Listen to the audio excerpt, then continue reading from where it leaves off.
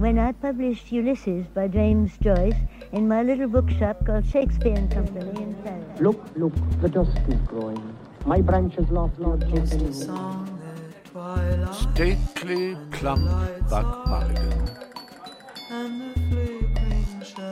All perfume, yes, and his heart was going like mad. And yes, I said yes, I will, yes. Friends of Shakespeare and Company read Ulysses by James Joyce. Read today by Greg Proops and Jennifer Canaga.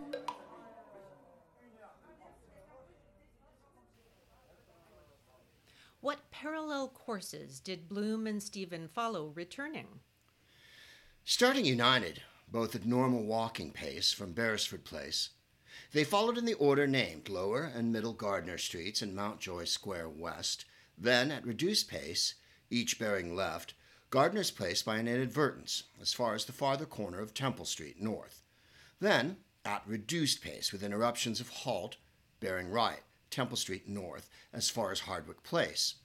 Approaching, disparate, at relaxed walking pace, they crossed both the circus before George's Church diametrically, the chord in any circle being less than the arc which it subtends.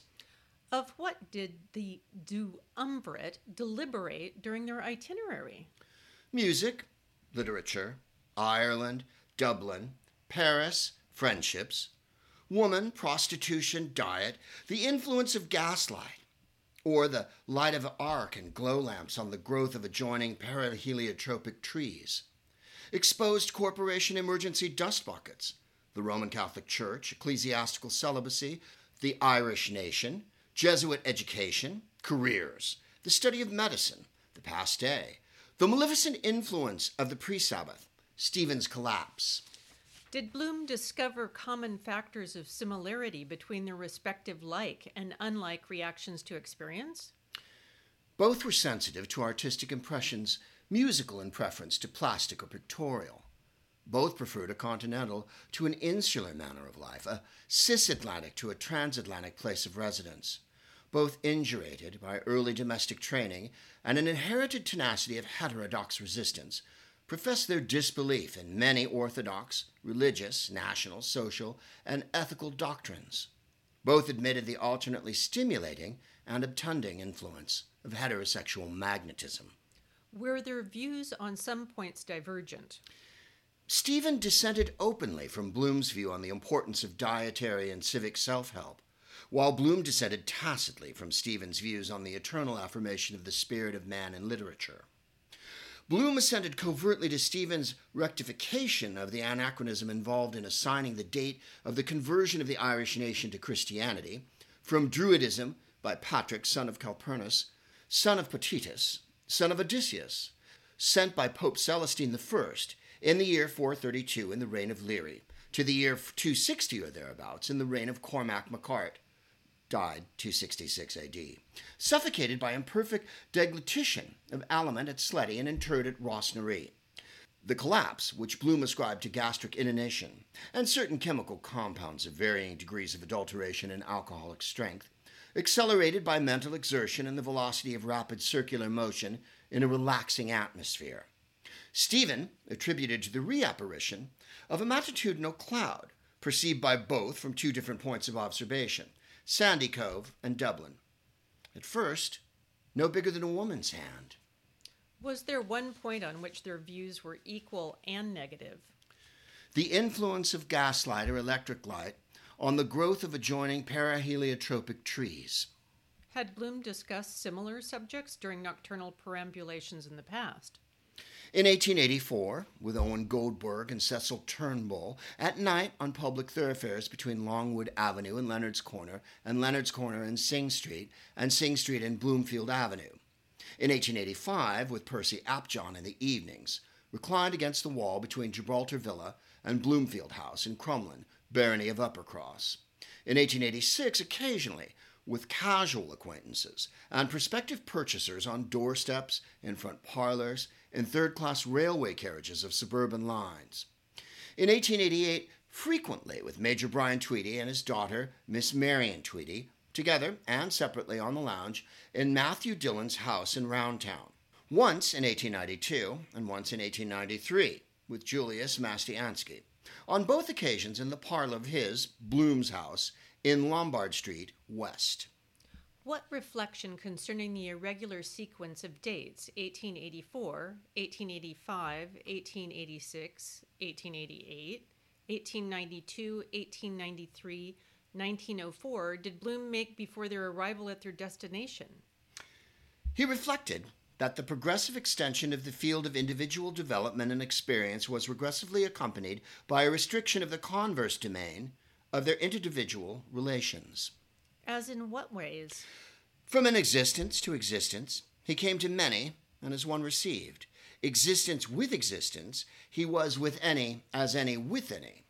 From existence to non-existence, gone he would be, by all, as none perceived.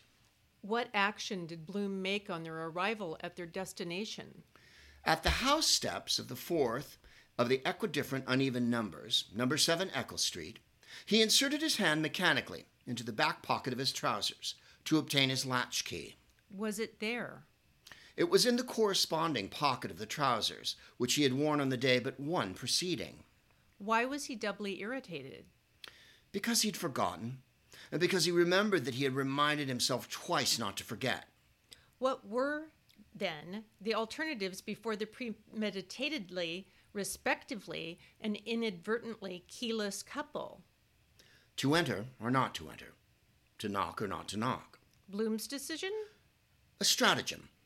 Resting his feet on the dwarf wall, he climbed over the area railings, compressed his hat on his head, grasped 2 points at the lower union of rails and stiles, lowered his body gradually by its length of 5 feet 9 inches and a half to within 2 feet 10 inches of the area pavement, and allowed his body to move freely in space by separating himself from the railings and crouching in preparation for the impact of the fall. Did he fall? By his body's known weight of 11 stone and 4 pounds in avoirdupois measure, as certified by the graduated machine for periodical self-weighing in the premises of Francis Friedman, pharmaceutical chemist, of 19 Frederick Street, North, on the last feast of the Ascension, to wit, the 12th day of May of the bissextile year 1904, of the Christian era, Jewish era 5664, Mohammedan era 1322, golden number 5, epoch 13, solar cycle 9, Dominical letter CB, Roman inclination 2, Julian period 6617, MXMIV. Did he rise uninjured by concussion?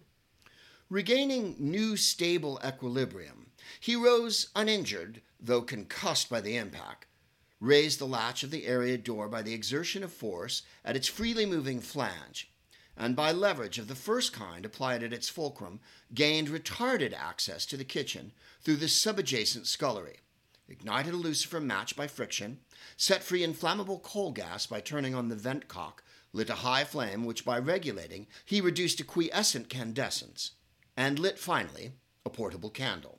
What discrete succession of images did Stephen meanwhile perceive?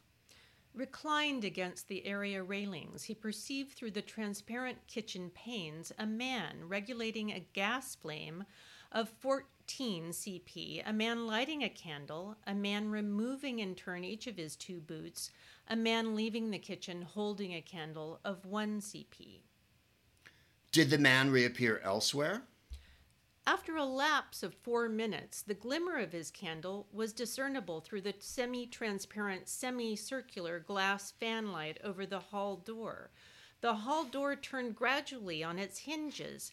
In the open space of the doorway, the man reappeared without his hat, with his candle. Did Stephen obey his sign? Yes, entering softly, he helped to close and chain the door and followed softly along the hallway the man's back and listed feet and lighted candle past a lighted crevice of doorway on the left and carefully down a turning staircase of more than 5 steps into the kitchen of Bloom's house. What did Bloom do?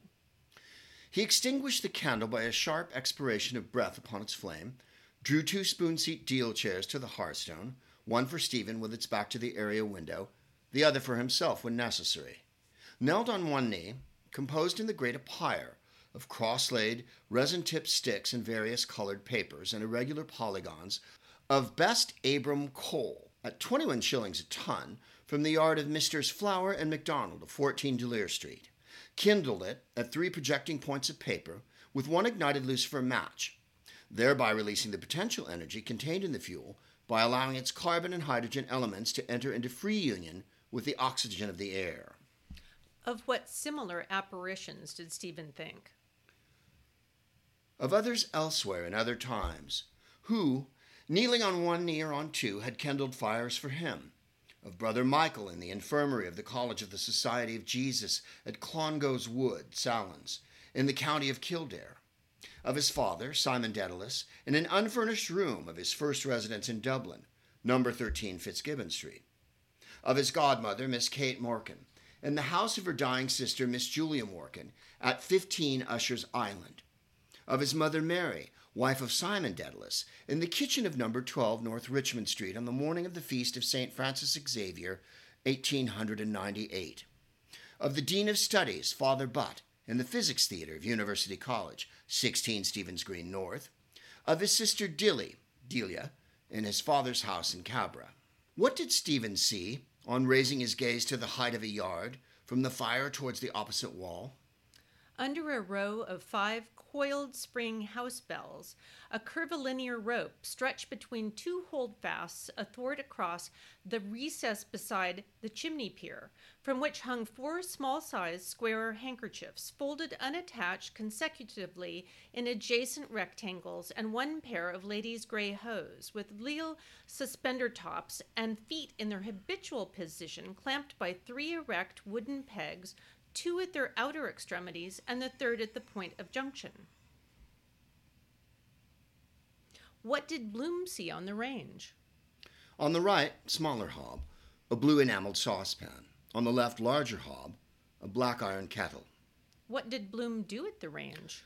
He removed the saucepan to the left hob, rose and carried the iron kettle to the sink in order to tap the current by turning the faucet to let it flow. Yes, from Roundwood Reservoir in County Wicklow, of a cubic capacity of 2,400 million gallons, percolating through a subterranean aqueduct of filter mains, of single and double pipage constructed at an initial plant cost of £5 per linear yard, by way of the Dargle, Rathdown, Glen of the Downs, and Callowhill, to the 26-acre reservoir at Stillorgan, a distance of 22 statute miles, and thence through a system of relieving tanks, by a gradient of 250 feet to the city boundary at Eustace Bridge, Upper Leeson Street, though from prolonged summer drought and daily supply of 12.5 million gallons, the water had fallen below the sill of the overflow weir, for which reason the borough surveyor and waterworks engineer, Mr. Spencer Harty, C.E., on the instructions of the Waterworks Committee, had prohibited the use of municipal water for purposes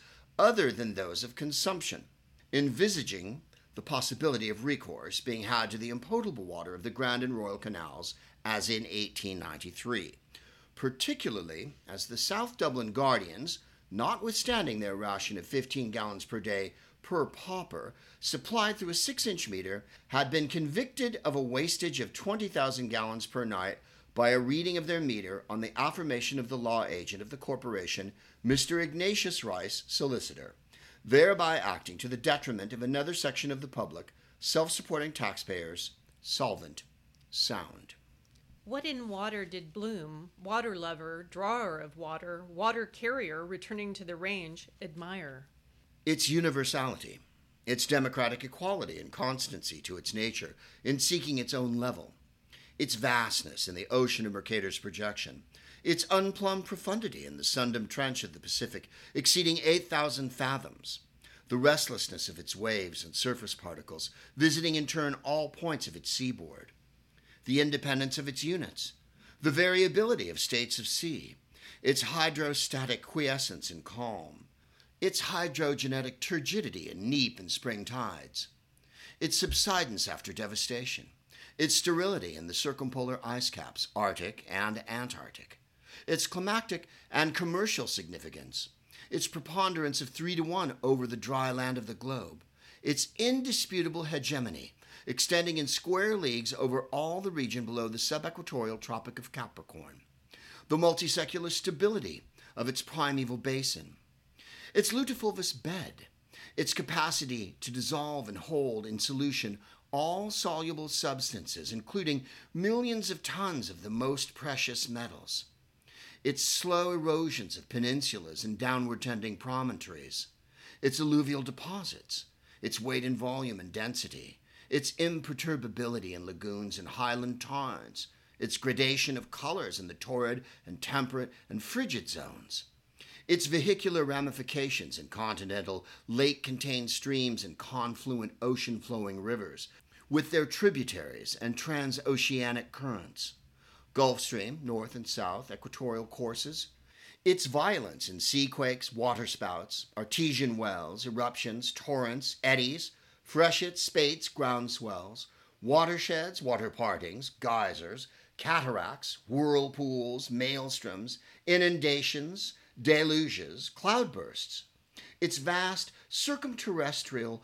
ahorizontal curve, its secrecy in springs and latent humidity revealed by rhabdomantic or hygrometric instruments, and exemplified by the hole in the wall at Ashtown Gate, saturation of air, distillation of dew, the simplicity of its composition, 2 constituent parts of hydrogen with 1 constituent part of oxygen, its healing virtues, its buoyancy in the waters of the Dead Sea, its persevering penetrativeness in runnels, gullies, inadequate dams, leaks on shipboard, its properties for cleansing, quenching thirst and fire, nourishing vegetation, its infallibility as paradigm and paragon, its metamorphoses as vapor, mist, cloud, rain, sheet, snow, hail, its strength in rigid hydrants, its variety of forms and lows and bays and gulfs and bights and guts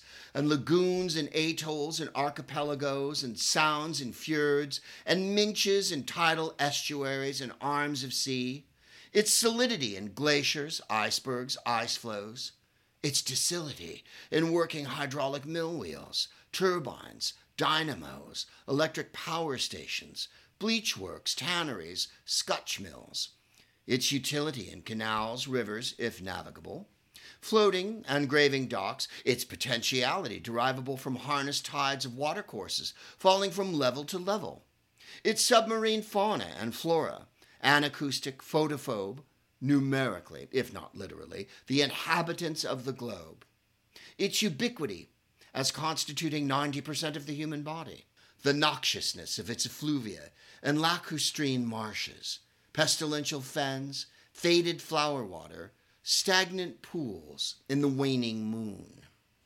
Having set the half-filled kettle on the now burning coals, why did he return to the still-flowing tap? To wash his soiled hands with a partially consumed tablet of Barrington's lemon-flavored soap, to which paper still adhered, bought 13 hours previously for 4p and still unpaid for, in fresh, cold, never-changing, ever-changing water, and dry them, face and hands, in a long red-bordered holland cloth passed over a wooden revolving roller. What reason did Stephen give for declining Bloom's offer? That he was hydrophobe, hating partial contact by immersion or total by submersion in cold water, his last bath having taken place in the month of October of the preceding year, disliking the aqueous substances of glass and crystal, distrusting aquosities of thought and language. What impeded Bloom from giving Stephen counsels of hygiene and prophylactic, to which should be added suggestions concerning a preliminary wetting of the head and contraction of the muscles with rapid splashing of the face and neck and thoracic and epigastric region in case of sea or river bathing, the parts of the human anatomy most sensitive to cold being the nape, stomach, and thenar or sole of foot? The incompatibility of aquosity with the erratic originality of genius. What additional didactic counsels did he similarly repress? Dietary, concerning the respective percentage of protein and caloric energy in bacon, saltling, and butter, the absence of the former in the last named, and the abundance of the latter in the first named, which seemed to the host to be the predominant qualities of his guest. Confidence in himself, an equal and opposite power of abandonment and recuperation. What concomitant phenomenon took place in the vessel of liquid by the agency of fire? The phenomenon of ebullition. Fanned by a constant updraft of ventilation between the kitchen and the chimney flue, ignition was communicated from the faggots of pre-combustible fuel to polyhedral masses of bituminous coal, containing in compressed mineral forms the foliated fossilized decidua of primeval forests, which had in turn derived their vegetative existence from the sun, primal source of heat, radiant, transmitted through omnipresent, luminiferous, diaterminous ether. Heat, convected, a mode of motion developed by such combustion, was constantly and increasingly conveyed from the source of calorification to the liquid contained in the vessel, being radiated through the uneven, unpolished, dark surface of the metal iron, in part reflected, in part absorbed, in part transmitted, gradually raising the temperature of the water from normal to boiling point, a rise in temperature expressible as the result of an expenditure of 72 thermal units needed to raise 1 pound of water from 50 degrees to 212 degrees Fahrenheit. What announced the accomplishment of this rise in temperature? A double falciform ejection of water vapor from under the kettle lid at both sides simultaneously. For what personal purpose could Bloom have applied the water so boiled? To shave himself. What advantages attended shaving by night? A softer beard, a softer brush if intentionally allowed to remain from shave to shave, and the agglutinated lather, a softer skin if unexpectedly encountering female acquaintances in remote places at incustomary hours, quiet reflections upon the course of the day, a cleaner sensation when awaking after a fresher sleep, since matutinal noises, premonitions, and perturbations, a clattered milk can, a postman's double knock, a paper read, reread while lathering, relathering the same spot, a shock, a shoot, with thought of aught he sought, though fraught with naught might cause a faster rate of shaving, and a nick on which incision plaster, with precision cut and humected, and applied adhered, which was to be done. Why did absence of light disturb him less than presence of noise? Because of the surety of the sense of touch in his firm, full, masculine, feminine, passive, active hand. What quality did it, his hand, possess, but with what counteracting influence? The operative surgical quality, but that he was reluctant to shed human blood even when the end justified the means, preferring in their natural order heliotherapy, psychophysicotherapeutics, osteopathic surgery. What lay under exposure on the lower, middle, and upper shelves of the kitchen dresser opened by Bloom? On the lower shelf, 5 vertical breakfast plates, 6 horizontal breakfast saucers on which rested inverted breakfast cups, a mustache cup, uninverted, and saucer of crowned derby, 4 white gold-rimmed egg cups, an open chamois purse displaying coins, mostly copper, and a file of aromatic violet comfits. On the middle shelf, a chipped egg cup containing pepper, a drum of table salt, 4 conglomerated black olives and oleaginous paper, an empty pot of Plumtree's potted meat, an oval wicker basket bedded with fiber and containing 1 Jersey pear, a half-empty bottle of William Gilby & Company's white invalid port, half disrobed of its swath of coral pink tissue paper, a packet of Epps soluble cocoa, 5 ounces of Anne Lynch's choice tea at 2 shillings per pound in a crinkled lead paper bag, a cylindrical canister containing the best crystallized lump sugar, 2 onions, one the larger, Spanish, entire, the other smaller, Irish, bisected with augmented surface and more redolent, a jar of Irish mottled dairy's cream, a jug of brown crockery containing a noggin and a quarter of soured adulterated milk, converted by heat into water, acidulous serum, and semi-solidified curds, which added to the quantity subtracted for Mr. Bloom's and Mrs. Fleming's breakfasts, made 1 imperial pint. The total quantity originally delivered, 2 cloves, a halfpenny, and a small dish containing a fresh rib steak. On the upper shelf, a battery of jam jars of various sizes and provenances. What attracted his attention lying on the apron of the dresser? 4 polygonal fragments of 2 lacerated scarlet betting tickets, numbered 8, 8, 7, 8, 8-6. What reminiscences temporarily corrugated his brow? Reminiscences of coincidences, truth stranger than fiction, pre-indicative of the result of the Gold Cup Flat Handicap, the official and definitive result of which he had read in the Evening Telegraph, late pink edition, in the cabman's shelter at Butt Bridge. Where had previous intimations of the result, effected or projected, been received by him? In Bernard Kiernan's licensed premises, 8, 9, and 10 Little Britain Street. In David Byrne's licensed premises, 14 Duke Street. In O'Connell Street Lower, outside Graham Lemon's, when a dark man had placed in his hand a throwaway, subsequently thrown away, advertising Elijah, restorer of the church in Zion. In Lincoln Place, outside the premises of F.W. Sweeney & Co., Limited, dispensing chemists, when Frederick M. Bantam Lyons had rapidly and successively requested, perused, and restituted the copy of the current issue of the Freeman's Journal and National Press, which he had been about to throw away, subsequently thrown away, and had proceeded toward the oriental edifice of the Turkish and Warm Baths, 11 Leinster Street, with the light of inspiration shining in his countenance, and bearing in his arms the secret of the race, graven in the language of prediction. What qualifying considerations allayed his perturbations? The difficulties of interpretation, since the significance of any event followed its occurrence as variably as the acoustic report followed the electrical discharge, and of counterestimating against an actual loss by failure to interpret the total sum of possible losses proceeding originally from a successful interpretation. His mood? He had not risked. He did not expect. He had not been disappointed. He was satisfied. What satisfied him? To have sustained no positive loss, to have brought a positive gain to others, light to the Gentiles. How did Bloom prepare a collation for a Gentile?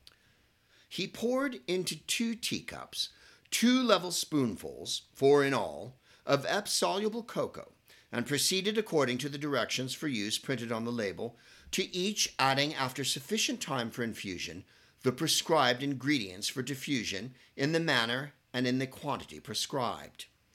What supererogatory marks of special hospitality did the host show his guest?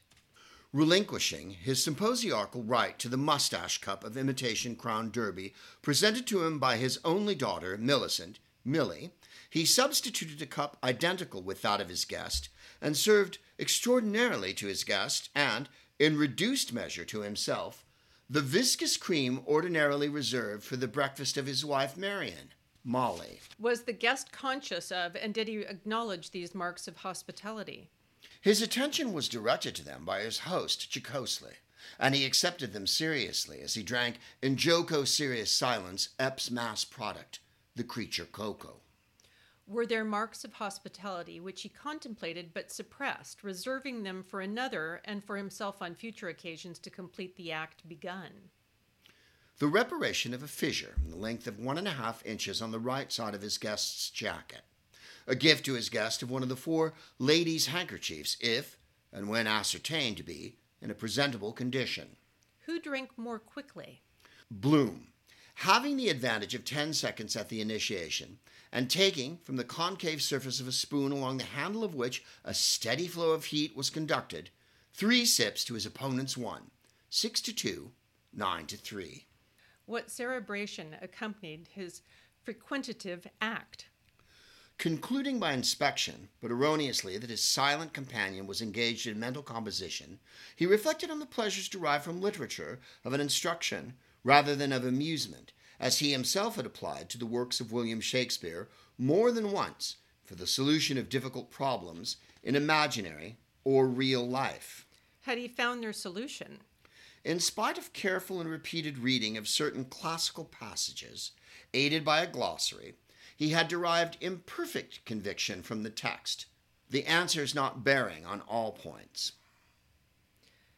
What lines concluded his first piece of original verse written by him, potential poet, at the age of 11 in 1877 on the occasion of the offering of 3 prizes at 10 shillings, 5 shillings, and 2 and 6 pence respectively, by the Shamrock, a weekly newspaper. An ambition to squint at my verses in print makes me hope that for these you'll find room. If you so condescend, then please place at the end the name of yours truly, L. Bloom.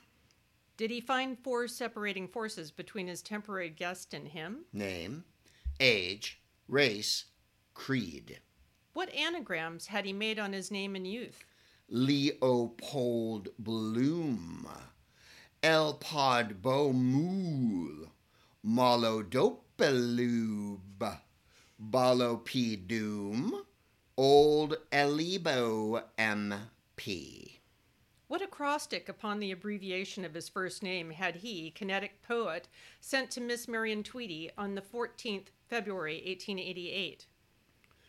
Poets oft have sung in rhyme, of music sweet their praise divine. Let them hymn, it's 9 times 9, dearer far than song or wine. You are mine, the world is mine. What had prevented him from completing a topical song, music by R.G. Johnston, on the events of the past or fixtures for the actual years, entitled If Brian Boru Could But Come Back and See Old Dublin Now, commissioned by Michael Gunn, lessee of the Gaiety Theatre, 46, 47, 48, 49 South King Street, and to be introduced into the 6th scene, the Valley of Diamonds, of the 2nd edition, 30 January 1893, of the grand annual Christmas pantomime Sinbad the Sailor, written by Greenleaf Whittier, scenery by George A. Jackson and Cecil Hicks, costumes by Mrs. and Miss Whelan, produced by R. Shelton, 26 December 1892, under the personal supervision of Mrs. Michael Gunn, ballets by Jessie Noir, harlequinade by Thomas Otto, and sung by Nellie Boverist, principal girl. Firstly, oscillation between events of imperial and local interest. The anticipated Diamond Jubilee of Queen Victoria, born 1820, acceded 1837, and the post-anticipated opening of the new municipal fish market. Secondly, apprehension of opposition from extreme circles on the questions of the respective visits of their Royal Highnesses, the Duke and Duchess of York, real, and of His Majesty King Brian Boru, imaginary. Thirdly, a conflict between professional etiquette and professional emulation concerning the recent erections of the Grand Lyric Hall on Burgh Quay and the Theatre Royal in Hawkins Street. Fourthly, distraction resultant from the compassion for Nellie Boverist's non-intellectual, non-political, non-topical expression of countenance and concupiscence caused by Nellie Boverist's revelations of white articles of non-intellectual, non-political, non-topical underclothing, while she, Nellie Boverist, was in the articles. Fifthly, the difficulties of the selection of appropriate music and humorous allusions from Everybody's Book of Jokes, 1,000 pages and a laugh in every one. Sixthly, the rhymes, homophonous and cacophonous, associated with the names of the new Lord Mayor, Daniel Talon, the new High Sheriff, Thomas Pyle, and the new Solicitor General, Dunbar Plunkett Barton. What relation existed between their ages? 16 years before, in 1888, when Bloom was of Stephen's present age, Stephen was 6. 16 years after, in 1920, when Stephen would be of Bloom's present age, Bloom would be 54. In 1936, when Bloom would be 70 and Stephen 54, their ages initially in the ratio of 16 to 0 would be as 17.5 to 13.5, the proportion increasing and the disparity diminishing, according as arbitrary future years were added, for if the proposition existing in 1883 had continued immutable, conceiving that to be possible till then, 1904, when Stephen was 22, Bloom would be 374, and in 1920, when Stephen would be 38, as Bloom then was, Bloom would be 646, while in 1952, when Stephen would have attained the maximum post-diluvian age of 70, Bloom, being 1,190 years alive, having been born in the year 714, would have surpassed by 221 years the maximum antediluvian age, that of Methuselah, 969 years, while, if Stephen would continue to live until he would attain that age in the year 3072 AD, Bloom would have been obliged to have been alive 83,300 years, having been obliged to have been born in the year 81,396 BC. What events might nullify these calculations? The cessation of existence of both or either, the inauguration of a new era or calendar, the annihilation of the world and consequent extermination of the human species, inevitable, but unpredictable. How many previous encounters proved their pre-existing acquaintance? 2. The first in the lilac garden of Matthew Dillon's house, Medina Villa, Kimmage Road, Roundtown, in 1887, in the company of Stephen's mother, Stephen being then of the age of 5 and reluctant to give his hand in salutation.